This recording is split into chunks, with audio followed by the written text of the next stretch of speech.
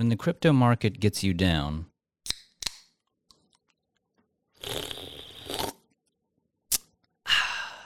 remember to hydrate. Avalanche launches Bitcoin support, GitHub takes their ideas to Washington digitally, and Kwon believes that new Terra will be even stronger. Hey everybody, it's Nathan here from Bitmart with your June 23rd Bitmart Daily Crypto Watch. We've got a cool mix of headlines today, so why don't we just dig right in. Smart contracts platform Avalanche added support for native Bitcoin in its cross-chain bridge, according to a recent blog post. The network's native token, AVAX, surged 7.4%, outperforming both Bitcoin and Ether, which are up 0.64% and 2.34% respectively. The addition will allow users to bridge native Bitcoin and gain exposure to Avalanche's DeFi ecosystem by using the newly launched Core wallet. The BTC pool on AVAX-based decentralized finance protocol Platypus has $11.7 million in total value locked up and offers yields of between 23 and 62%. A BTC to AVAX pool has also opened up on rival trading platform Trader Joe with yields of 17.5%. The Avalanche Bridge launched last August, supporting transfers of ERC-20 tokens between the Ethereum and Avalanche networks. There is currently $2.68 billion in total value locked up across the Avalanche ecosystem, according to DeFi Llama, which marks an $11 billion drop from December as the DeFi sector recedes amid concerns over lending protocols such as Celsius and BlockFi. Now every interested user has a chance to leave their mark on a crypto bill that could define the industry guidelines in the United States in the near future. The Responsible Financial Innovation Act was uploaded onto GitHub, a platform populated by software and product experts, by its co-sponsors to get public feedback. On Wednesday, June 22nd, Senators Cynthia Lummis and Kristen Gillibrand uploaded the full content of the Responsible Financial Innovation Act on GitHub. As Lummis's representatives commented, quote, "The senators seek comments from industry stakeholders, consumers, and interested parties to ensure that this landmark legislation reflects the innovative nature of the industry it regulates, while also adding confidence, trust, and stability for consumers." By the press time, there are 6 commentaries available on the Act page, with some of them being more of a solitary battle cry, "Hey, taxation is theft," while others suggesting debatable edits to the document.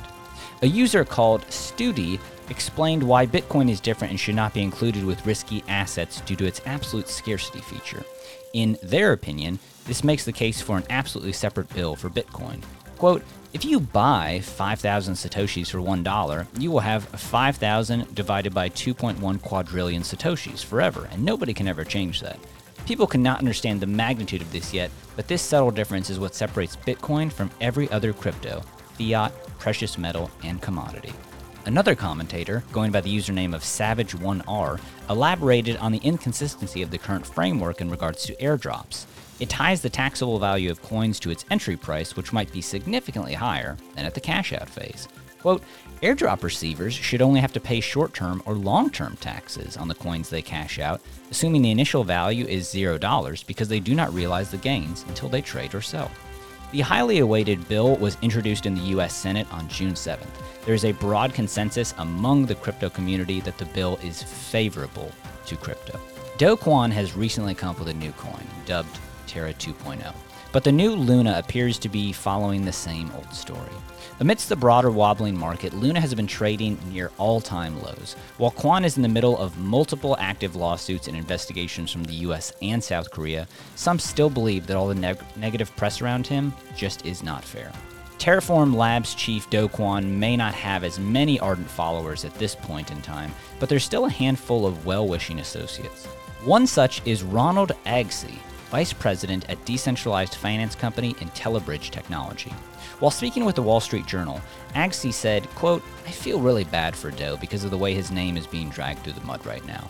On Twitter, he can come off as kind of a megalomaniac, but he's not like that in person."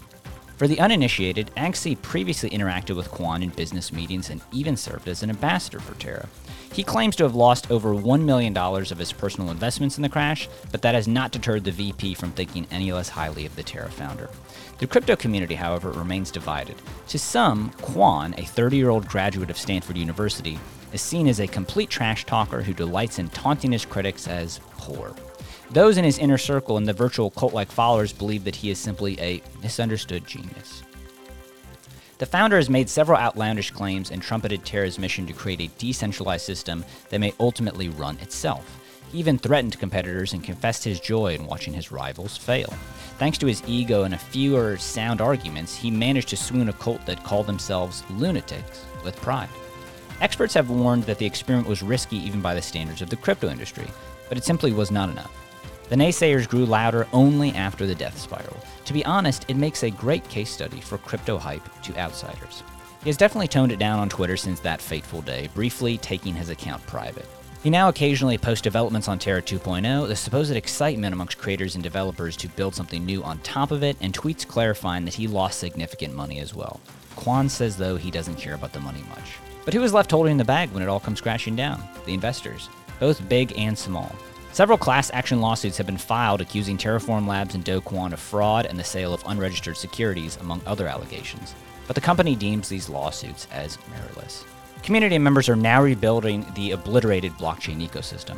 While investigations into the failings of Terra may unravel quite interesting aspects, many prominent figures in the space believe there are clear signs of why investors should not fall for another project associated with Kwon. Corey Klippenstein, chief executive of cryptocurrency firm Swan Bitcoin, said in closing, quote, "It was just really obvious from seeing how this guy tweeted, how he spoke on camera, how he carried himself, that he was a fraudster." If you love the Daily Crypto Watch, definitely check out NFT 101 with my colleague Matt Ryan for everything NFT related, available wherever you get audio content.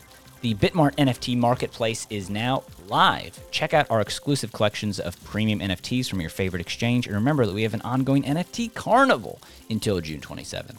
There are 7 activities to take part in, top NFT projects are participating, and 100K in total prizes will be distributed along with some sweet NFT airdrops. Don't have a crypto account and want to trade the headlines or get some of those cool NFTs I just mentioned? Make sure to sign up for a Bitmart account today with our link in the show notes and start your journey now. Your daily dose of crypto news is always available on Twitter, Facebook, and Telegram as a graphic.